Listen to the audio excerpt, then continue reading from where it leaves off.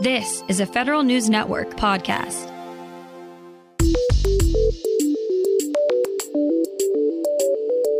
Coming up on today's Federal Newscast, Foggy Bottom has signed an agreement with the Smithsonian to assist in international expansion. New requirements in the law require better living conditions in military barracks. And the Office of Management and Budget is proposing new pay rules for feds working above their pay grade. Those stories and more in today's Federal Newscast.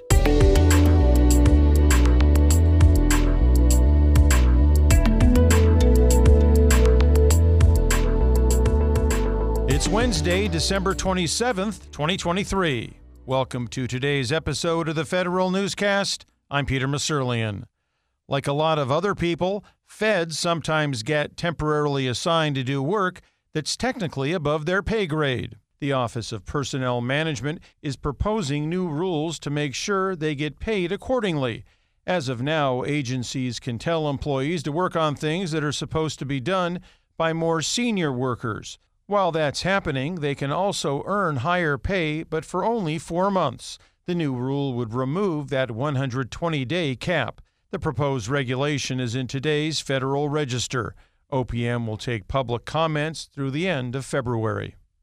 Nearly 2 years in the making, GSA gives industry a second look at its new government-wide cloud contract. Federal News Network's Jason Miller tells us more. The General Services Administration is finally out with its revised and much-anticipated Ascend Cloud Services Blanket Purchase Agreement. The second draft performance work statement details almost 2 years of analysis for how best to create a new government-wide contract for cloud services. GSA is seeking feedback on its Pool 1 PWS for infrastructure and platform as a service cloud services. It also offered general ideas for Pools 2 and 3, software as a service, and IT professional services. The draft performance work statements for Pools 2 and 3 will come later in 2024. Comments on the Pool 1 draft PWS are due by January 30th. Jason Miller, Federal News Network. Agencies need to do a better job of working together to address cyber threats to medical devices, according to a new report from the Government Accountability Office. GAO says cybersecurity vulnerabilities in medical devices can pose a risk to hospital networks and patients, but the auditors found the Food and Drug Administration and the Cybersecurity and Infrastructure Security Agency have not refreshed their cybersecurity coordination plans in more than 5 years. CISA and the FDA agreed with GAO's recommendations to update their information sharing agreements. The Cybersecurity and Infrastructure Security Agency wants to take advantage of advances in machine learning. Federal News Network's Justin Doubleday has the details. The Department of Homeland Security's Science and Technology Directorate is looking for feedback on a new technology project that it's working on for CISA. It's called the CISA Advanced Analytics Platform for Machine Learning, or CAP-M. The platform is envisioned as a multi-cloud, multi-tenant environment for testing new software and tools and developing complex machine learning capabilities. The DHS S&T Directorate has a request for information out with responses due January 15th. Justin Doubleday, Federal News Network. The Smithsonian will expand internationally thanks to a multi-part agreement with Foggy Bottom. Smithsonian scientists will join the State Department's Embassy Science Fellows Program.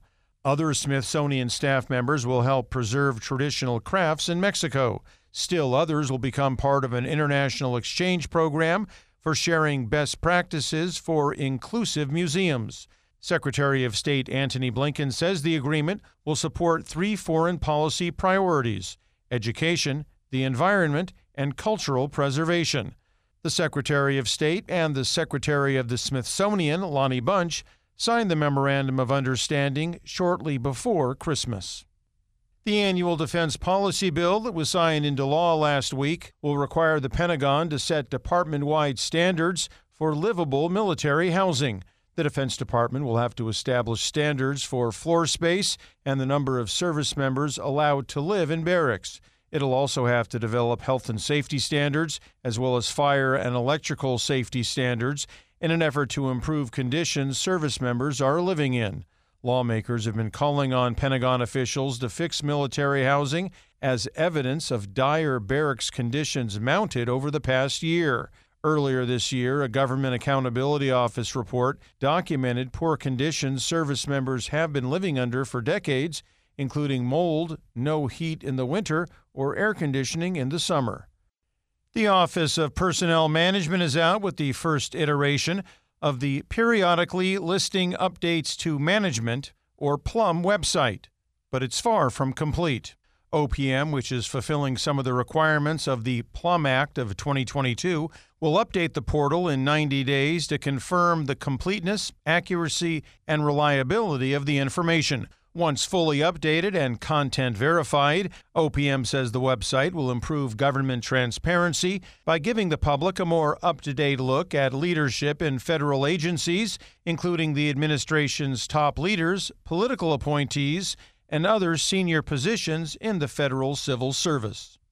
The federal government is looking to industry to address workforce challenges within the submarine industrial base. The General Services Administration is looking for an industry partner to develop solutions to the submarine industrial workforce problem at the local, regional, and national levels. The submarine industrial base has been struggling to recruit a skilled workforce to meet its production goals. The Navy says it needs 100,000 new trade workers in the submarine industrial base over the next decade to keep up with production. The agency posted the request for proposal on December 12th, and companies should submit their proposals by January 16th. The Army is seeking to consolidate its legacy systems and programs into a single user interface to provide a common operating picture. The Program Executive Office Command, Control, and Communications Tactical, or POC3T, is looking to industry to develop solutions for the next generation of command post capabilities. The office is looking for technology to extend the basic capabilities of the government software designed to provide warfighters with real-time data and situational awareness. The service is possibly interested in executing a competitive development iteration with industry in fiscal 2024, and the prototypes may be moved to production. Companies interested in participating have until February 2nd to inquire. Find these stories and more at federalnewsnetwork.com. For the Federal Newscast of Wednesday, December 27th, 2023, I'm Peter Masurlian.